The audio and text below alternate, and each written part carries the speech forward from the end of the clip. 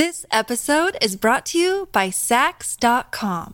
At Saks.com, it's easy to find your new vibe. Dive into the Western trend with gold cowboy boots from Staud, or go full 90s throwback with platforms from Prada. You can shop for everything on your agenda, whether it's a breezy Zimmermann dress for a garden party or a bright Chloe blazer for brunch. Find inspiration for your new vibe every day at Saks.com.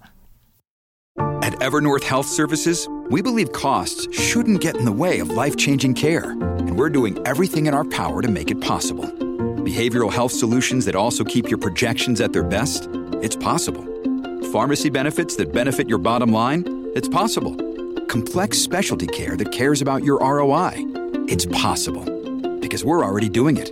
All while saving businesses billions. That's Wonder made possible. Learn more at evernorth.com/wonder. This episode is brought to you by Shopify. Do you have a point of sale system you can trust, or is it a real POS? You need Shopify for retail. From accepting payments to managing inventory, Shopify POS has everything you need to sell in person. Go to shopify.com/system, all lowercase, to take your retail business to the next level today. That's shopify.com/system. Welcome to the New Books Network. You're listening to New Books in Geography, a podcast channel on the New Books Network. I'm your host for today, Stentor Danielson, from the Department of Geography, Geology, and the Environment at Slippery Rock University. Today, I'll be talking to Mrill Ingram, author of Loving Orphaned Space, The Art and Science of Belonging to Earth, published this year by Temple University Press. Dr. Ingram, welcome to the show. Thank you, Stentor. I'm really happy to be here. Okay, so to start off, why don't you tell our listeners a bit about your background and how you came to write this book? Sure. So I'm a geographer by training, and have also spent a lot of my professional life in the publishing and communications world with a focus on science communication and the role of science in society. I've edited journals, including Ecological Restoration and the website for The Progressive magazine, and run public information campaigns related to science and scientific research. And across both the academic work and also my work with these organizations, I've really thought a lot about public understanding and interaction with science, the science policy interface, participatory research. I was thinking about this question and remembering how excited I was when I first heard of John Gaventa's work with the Highlander Center. And this was back in the, I think, late 80s or 90s. But that work that he helped champion that was so much about a kind of science for the people model and the notion of empowering people with scientific research to help groups kind of self-organize around ways of knowing that help them solve their own problems. And I'm actually currently participatory action research scientist. Work with a collaborative effort around promoting more diverse and sustainable agricultural systems in Wisconsin. And my research, as I've tried to explore science and society with a focus on the environment, I should also say, looked at things like pathogens and wolves and compost and organic regulations. And I think the other thing I should say is that I'm really very much a network scholar, and that if it weren't for encountering Bruno Latour's work, I probably never would have returned to graduate school after my master's degree. But his actor network theory, which I think I'm not even sure he would describe it as a theory. And even then I was more thinking of it as a kind of approach, but that it really spoke to me then as I was struggling to make sense of questions about science and society and, relationships and how that really shapes what we know and how we know it. And then particularly when I got to graduate school and started to read Bruno Latour's work in the company of people like Susan Lee Starr and some of the other science and technology studies work that helps us think more about structures of power and how that helps organize networks. And I have a 2014 co-authored book with Raul Lejano and Helen Ingram on networks. And we looked at narrative in particular and how a narrative analysis can really help understand how stories and narrative also are very much operating in terms of forming environmental networks that can eventually lead to action. So I have this diversity of research projects as I've kind of kept this interest in networks and very much science and society going along, and had this opportunity to work with an international group of geographers on a project looking at art science collaboration.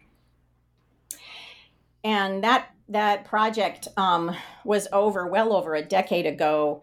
And I ended up following, I had earlier, as journal editor of Ecological Restoration, begun to understand a little bit about the work of artists in ecological restoration. And with that research project, subsequent to that work, I started to learn a lot more about the arts and the kind of different approaches. And so in a lot of ways, this book we're going to talk about today is kind of a geographer in conversation with the arts and the ways in which I kind of leaned on it, relied on it for new ways of seeing and understanding what was going on around me. So that's my kind of summary of how I describe myself and my work in the project that, ended up getting me on the road toward writing this Orphaned Spaces book. All right. Yeah, that's great. So let's kind of start out with some definitions, because I think we've all encountered orphaned space, but didn't necessarily have that word to describe it. So could you tell us, what is orphaned space, examples of the kinds of spaces that you're thinking of, and then also, why do you call it that? Why use that term to describe these spaces? Yes. Excellent questions. When I think of with orphan space, actually refers to a huge diversity of kinds of spaces.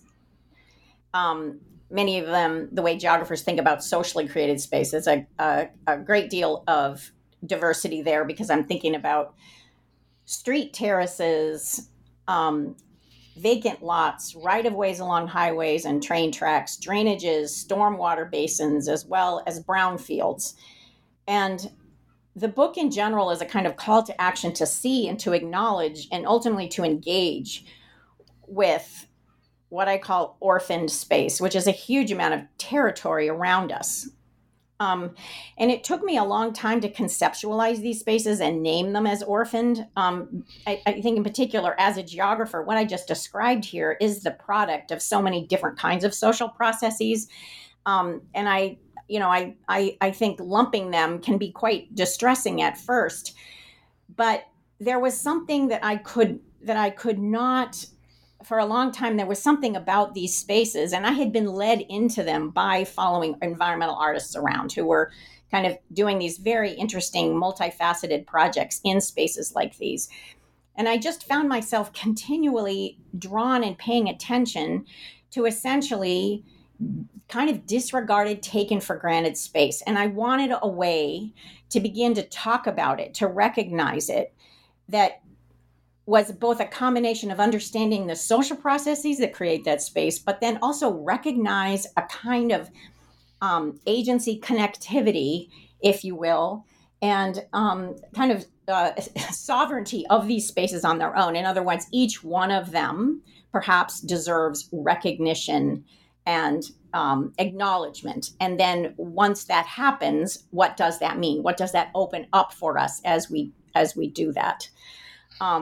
So in a lot of ways, what I try to do in the book is to talk about the process of orphaning. I do have a section where I talk about how I came to the word orphaned, which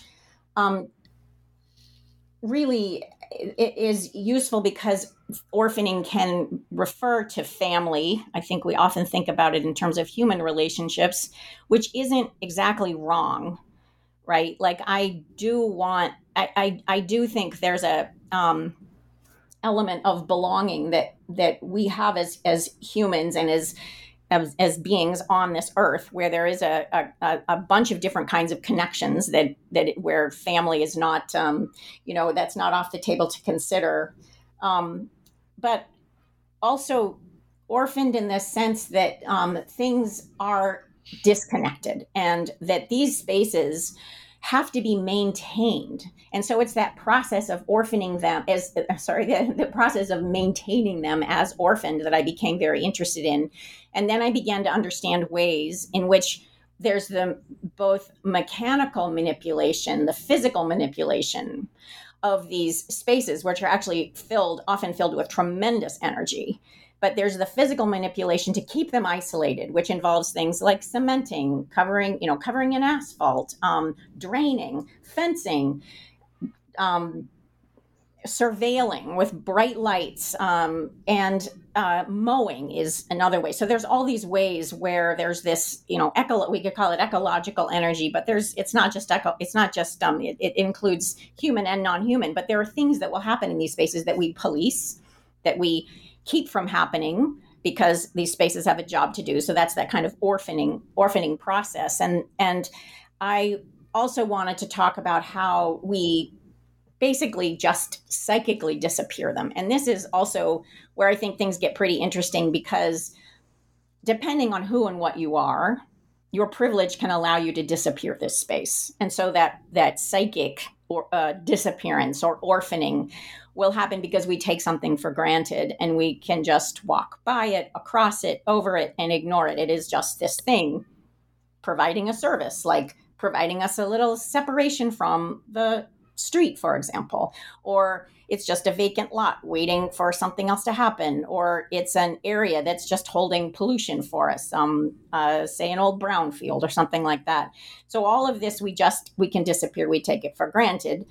Of course, what the alternative to that is, if you are a person without a house, for example, these spaces suddenly can become potential opportunities to sleep for the night or find a place to sit for a while. If you are a pollinator or a bee, sometimes these places have clover in them and other things. And so I became very interested in how it is that certain kinds of privilege allow us to disappear this space. And I wanted to take this moment to actually introduce the artist who really kind of catapulted me in this direction, Muriel Laderman-Ukeles, and I write about her in the first part of the book. And Muriel Laderman-Ukeles began her work in the 60s and established what she called maintenance art. And in a nutshell, what she allowed me to do was to begin to push back and resist, first of all, push back and resist this disappearance that we take for granted, and recognize that an element of that is that much of this space that we create and the land that we dedicate as infrastructure is kind of in our service. It's taking care of us in various ways. And we live in a culture where that kind of care, support, and maintenance is routinely disappeared. And a lot of her work was looking at ways that people take care of people. And as such, there's this kind of hierarchy that diminishes the caretakers. An example of Muriel's work includes work that she did where she shook the hands of over 8,000 sanitation workers in New York City and said, "Thank you for keeping New York City alive." She did things like wrap garbage trucks in mirrors and have them kind of drive around, reflecting back to crowds waiting to cross the street, just who was responsible for the contents of this truck. And eventually she became the artist in residence with the New York Sanitation Department and worked for years. But she has a manifesto in which she wrote this out. And she says, she described it as coming out of an epiphany where she had kind of been this artist on the edge of a great career one day, and then as a mother pushing a baby carriage down the street, she was just kind of culturally disappeared as a caretaker. And that really opened her eyes, and she started to think about the ways that our society really diminishes the work of caretakers. And so there's a lot to be said about Muriel Lederman Ukele's work, but for me, I kept being able to come back to her and finding orientation around why it was okay for me to kind of continue have my attention pulled in these really often completely nondescript places, just like a little piece of street terrace, which in the beginning I was like, I'm starting to feel like a slightly crazy person. You know, I keep looking at this thing and thinking about it, and I don't really know why, and I don't know what to say about it. So I think her work on maintenance art, and I guess the other thing too, is that as I began to read people who were artists and read about their work and follow them around, I kind of also had my eyes opened about the way of knowing when your attention is pulled to something repeatedly, even if you don't intellectually have something to say about it at first, that is a way of knowing. It is an intuition perhaps, but it is a way of knowing that is valid, right? You're allowed to have the space to come back to this over and over. And so I think those are a couple of the things that for me, Ukele's really helped kind of clarify. So I could start to say, okay, yeah, let's think about these spaces. Let's think about them as what kind of process creates them. And you know, then from there, what might that open up in terms of new ways of engaging with them? So I just got to say, and this might be like, you know, old hat to people that are more plugged into the arts world, but just the idea that the New York City Sanitation Department has an artist in residence is just like, wow, that's cool. It's actually a wonderful story because Ukele's had just produced one of her early works, and there was a critic in the New York Times that made some joke about it. And I think she approached, if I remember I don't quite remember exactly the flow of communication, but if I remember right, she sort of approached the then head of the sanitation department, who said, how would you like to come be our artist in residence? And at this point, such residencies are not that uncommon. There's a lot of examples that I'm encountering all the time where artists are starting to work with municipalities in different ways, but you know, not back in the 60s. I think that was she was unique then, but for sure, yeah, I think it led to a lot of pretty interesting things. This episode is brought to you by Saks.com. At Saks.com, it's easy to find your new vibe. Dive into the Western trend with gold cowboy boots from Stott, or go full 90s throwback with platforms from Prada. You can shop for everything on your agenda, whether it's a breezy Zimmermann dress for a garden party or a bright Chloe blazer for brunch. Find inspiration for your new vibe every day at Saks.com. This episode is brought to you by Shopify. Do you have a point of sale system you can trust, or is it a real POS? You need Shopify for retail. From accepting payments to managing inventory, Shopify POS has everything you need to sell in person. Go to shopify.com/system, all lowercase, to take your retail business to the next level today. That's shopify.com/system. Yeah. So the core of your book is these 3 case studies of projects in orphan space. And so could you tell us a bit about the case studies and how you chose to focus on these 3 cases? Sure. So the three case studies are actually some really nicely developed examples of where artists were supported in various ways, including supporting themselves through fundraising and grant writing in order to realize environmental art projects in different kinds of spaces in cities. And this part of the book comes directly out of that art science collaboration project that I did with the other geographers. So I had the support at that time to spend a couple of years. And I had known one of these artists previously and then continued after the project was over to stay in touch with them.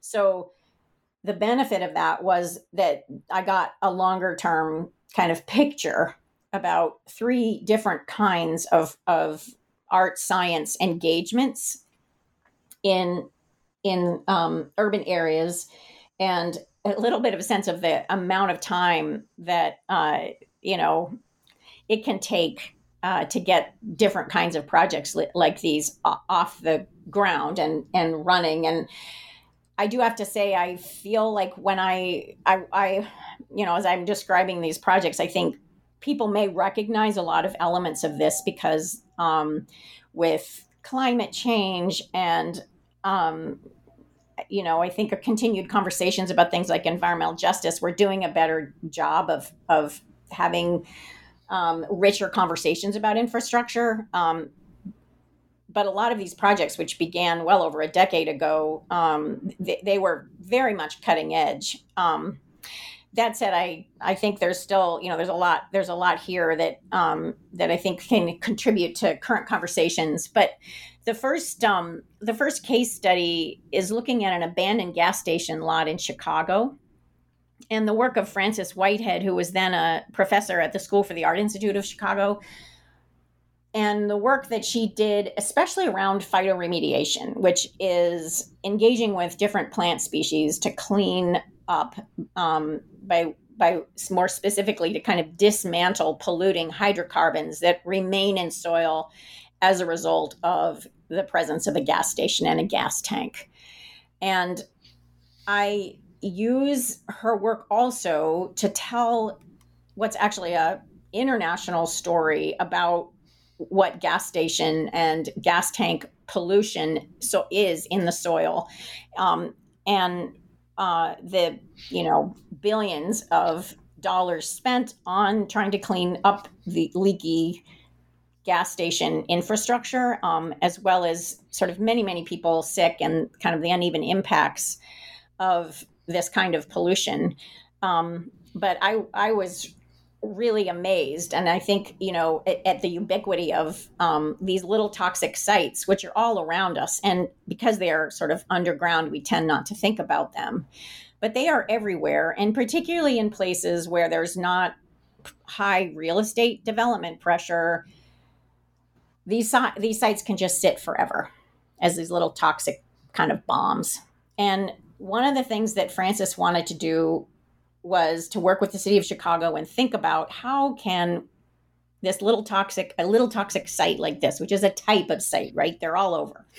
Hundreds of them in Chicago, hundreds of them in, Indianapolis, Boston, all kinds of every town and city has these little things. And so what she was trying to look at was the process of plants, different kinds of plants, cleaning it up, and discovered along the way that a lot of research remains undone about the kinds of plants that could potentially clean up after this kind of pollution, and especially the kind of plants we might like to have around us. And so she engaged with a soil scientist and did a project that was essentially a research project trying to find out what kinds of horticultural plants, so plants that you and I might like to have around, would also do the work of dismantling hydrocarbons. And she designed this kind of big, beautiful statement.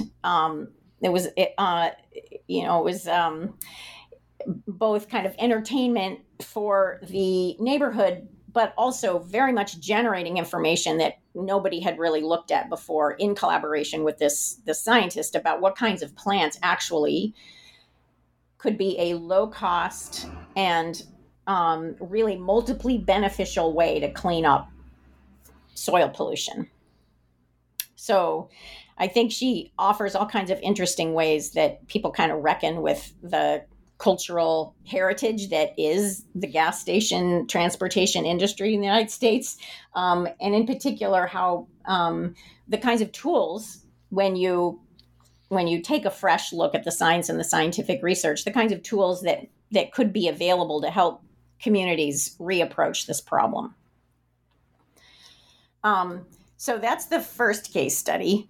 The second one had to do with a project called Water Wash that Lillian Ball, a New York-based artist, pursued. And Lillian had taught herself about ways that wetland plants,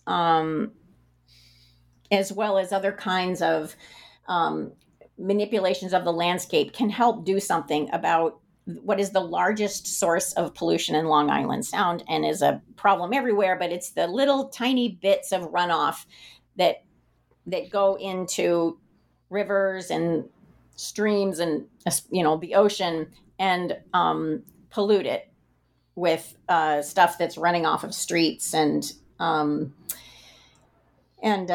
other places, roofs and stuff that's sort of going directly into waterways and cleaned. And so she engaged with plant scientists as well as a private landowner along the Bronx River.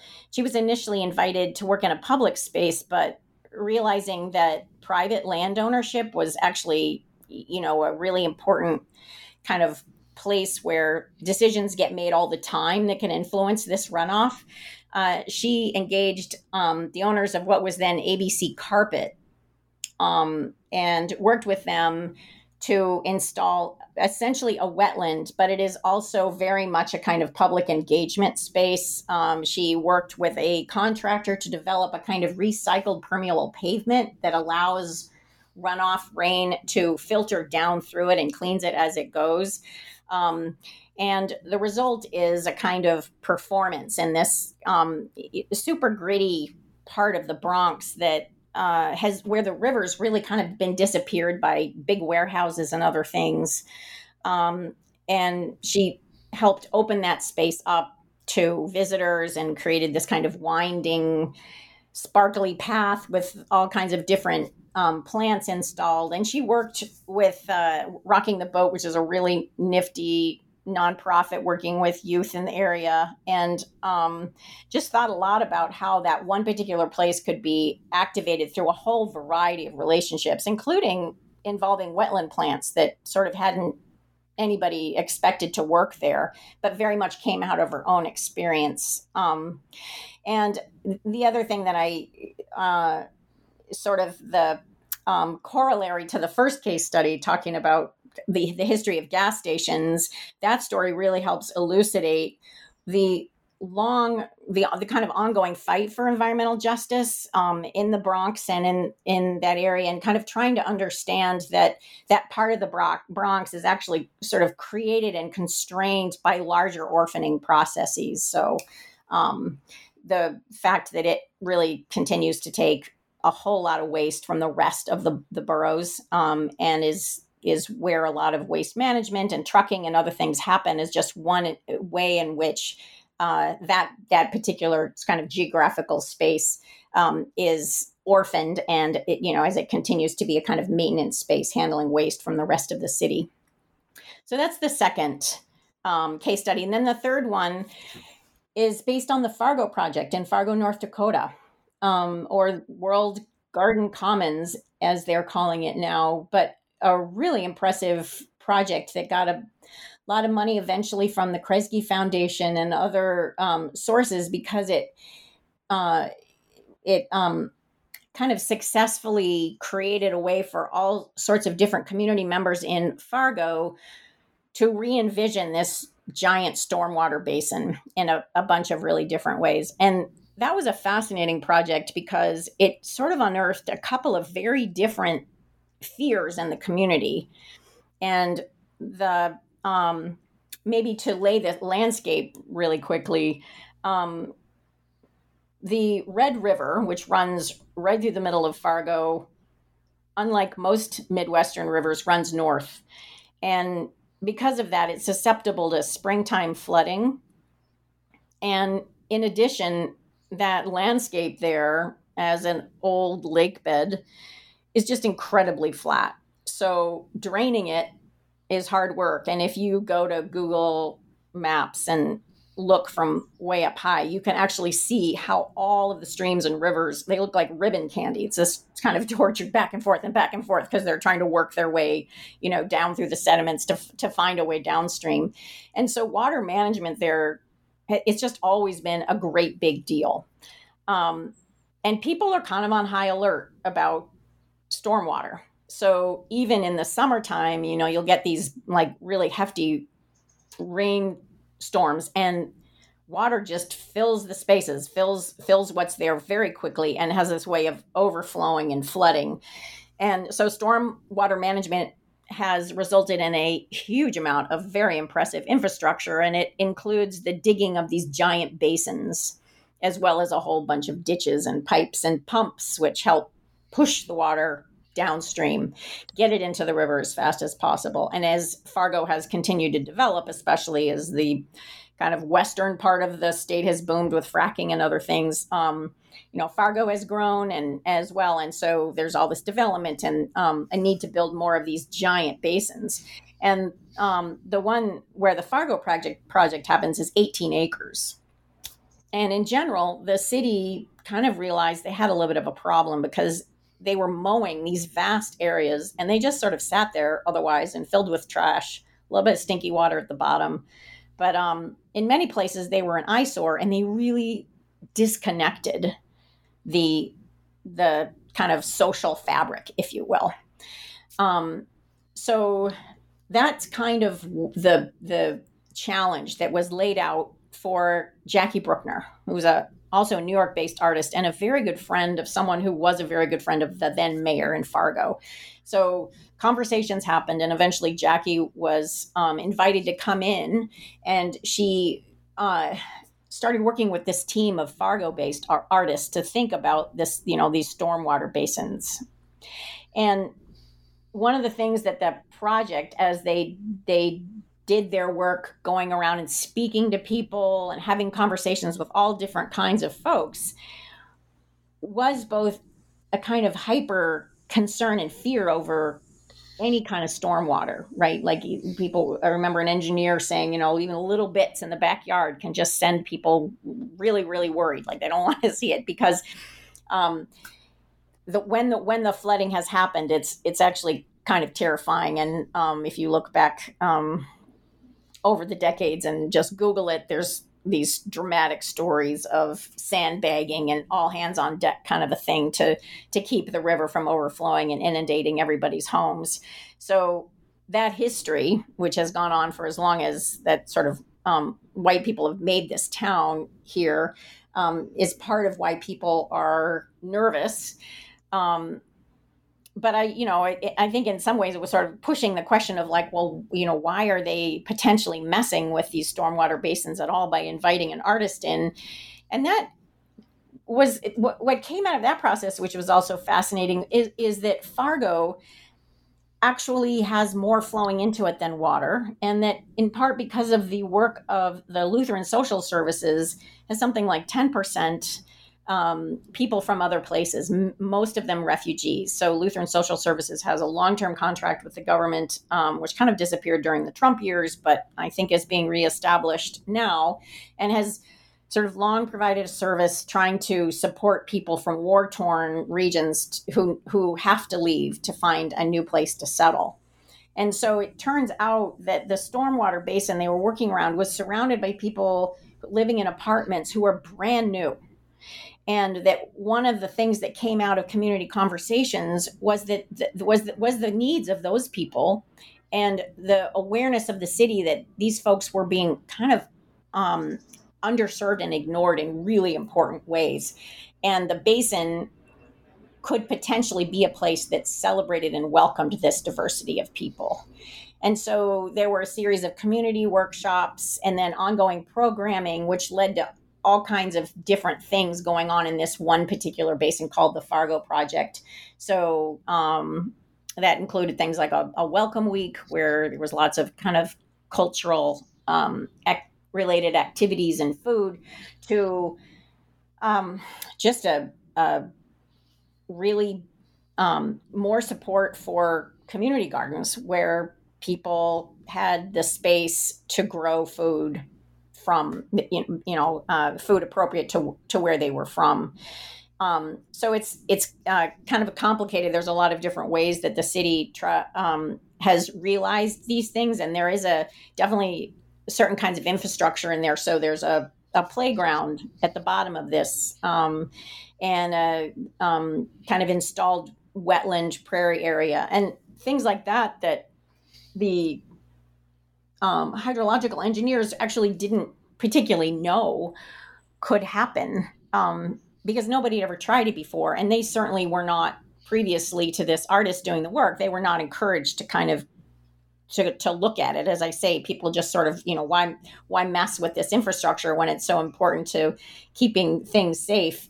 But with the artist on board, and Jackie had worked in many places around the world and talked to me a lot about the kind of language that it took to create a comfort zone where, engineers are like, okay, she understands the challenges here and how important this is. But at the same time, also acknowledging that a kind of large scale approach to solving problems can often really be problematic in other ways, particularly, as I said, interrupting the kind of social connectivity and flow. And so they were open to trying new things. And that included not just sort of a better understanding of the diversity of plants, right? It's not just Kentucky bluegrass that can survive in this basin, but that you can have things like play structures, natural play structures that people can use when the basin isn't full of water. And also they took cement out of this very straight drainage channel and worked to kind of create a meandering stream. And so there's this nice story that I heard a number of times I mentioned in the book called, they called it In Search of a Meander. But, it's like, what can possibly happen here when you take the cement out of one of these drainage things? And, nobody knew. So the art science collaboration in this last case study really had to do with Jackie and other artists working with city engineers of different kinds and really thinking about, well, how can stormwater management happen, as it needs to? And at the same time, we can really accommodate a lot of other ways to welcome people and have, all kinds of other relationships with different plants and different animals. Yeah, and it was the Fargo project, right? It's where the photo on the cover comes from, which, like, when I first saw this photo, and so to describe it for our audio listeners, you've got a person who's wearing like a purple headscarf jumping through the air, and behind them you've got this embankment that's got some plants on it and kind of a wall made out of these vertical posts, and then there's some sky with clouds behind that. And like, when I first saw this photo, I was like, okay, that's a photo of a person, in one of these spaces. But then just having this book sitting on my desk for a while, I would just look at this and like, I can feel what it must feel like to be in that space. And it's like, this photo is like drawing me in on the cover of your book. I love that. Yes, I'm really glad to hear that. The cover took me a while to settle on, but I just felt like the kind of dynamism of this girl leaping through the air, it just displays sort of the potential and the energy of, someone really engaging in this space that was otherwise, it was empty. There was nothing going on in it, except at the edges. Occasionally kids would sled down during the winter. Kids would slide down one of the sides of the basin because it was near the YMCA. But yeah, just sat empty. And now, it's a place that welcomes all different kinds of people. And she has muddy feet too, which I think is kind of great. Yeah. Yeah, there's so much more I could ask you about this book, but I want to leave a little for people to discover on their own if they pick it up for themselves. So I want to now give you an opportunity to give like a shout out or a thank you to anyone whose help was important to you as you were writing the book. Oh, thank you for that. Yes. I am, of course, seriously indebted to Frances Whitehead, to Lillian Ball, and to Jackie Bruckner, who's actually no longer with us because of cancer. But all three of them gave so much time and energy and so generously. They taught me a lot as an academic geographer about other ways of knowing and seeing, and I'm incredibly grateful to them, as well as to Nicole Crutchfield, who is also based in Fargo and was just this incredibly welcoming person. So Sally Marston and Deborah Dixon headed up their geographers who headed up the art science collaboration project that I was part of, which really launched this whole thing and was a seriously visionary, interesting way to start to think about the broader role of arts in society, and in particular for me, environmental issues. So I am really grateful for that opportunity, and I'm still milking it. Yeah. So I could go on. I guess I would also mention my mother, Helen Ingram, because she helped me keep going on this. It took me over a decade to get this thing out. And she's a co-author on an earlier book. And my mom and I have actually been kind of co-authors on a number of things. And I've really enjoyed, I know that there are some other people who have produced academic scholarship with their parents. And it's just been a great kind of dimension to our relationship. So I'm very grateful to her as well. All right. So then our final question, as always, is what are you working on next? What am I working on next? Yes. I'm trying to keep my focus and energy on this project. In some ways, maybe to realize some other things that I didn't quite do, but it's hard because I keep also wanting to do something else and something different. I don't think I'm kind of done with landscapes, if you will. And I have been thinking about how the institution of public land is really an interesting question. I grew up in the West, spent a ton of time crashing around wilderness areas following my father, Jeff Ingram, who worked with David Brower back in the early days of the Sierra Club. And, my intersection with wilderness and public land is really part of my own, very much part of my own formation.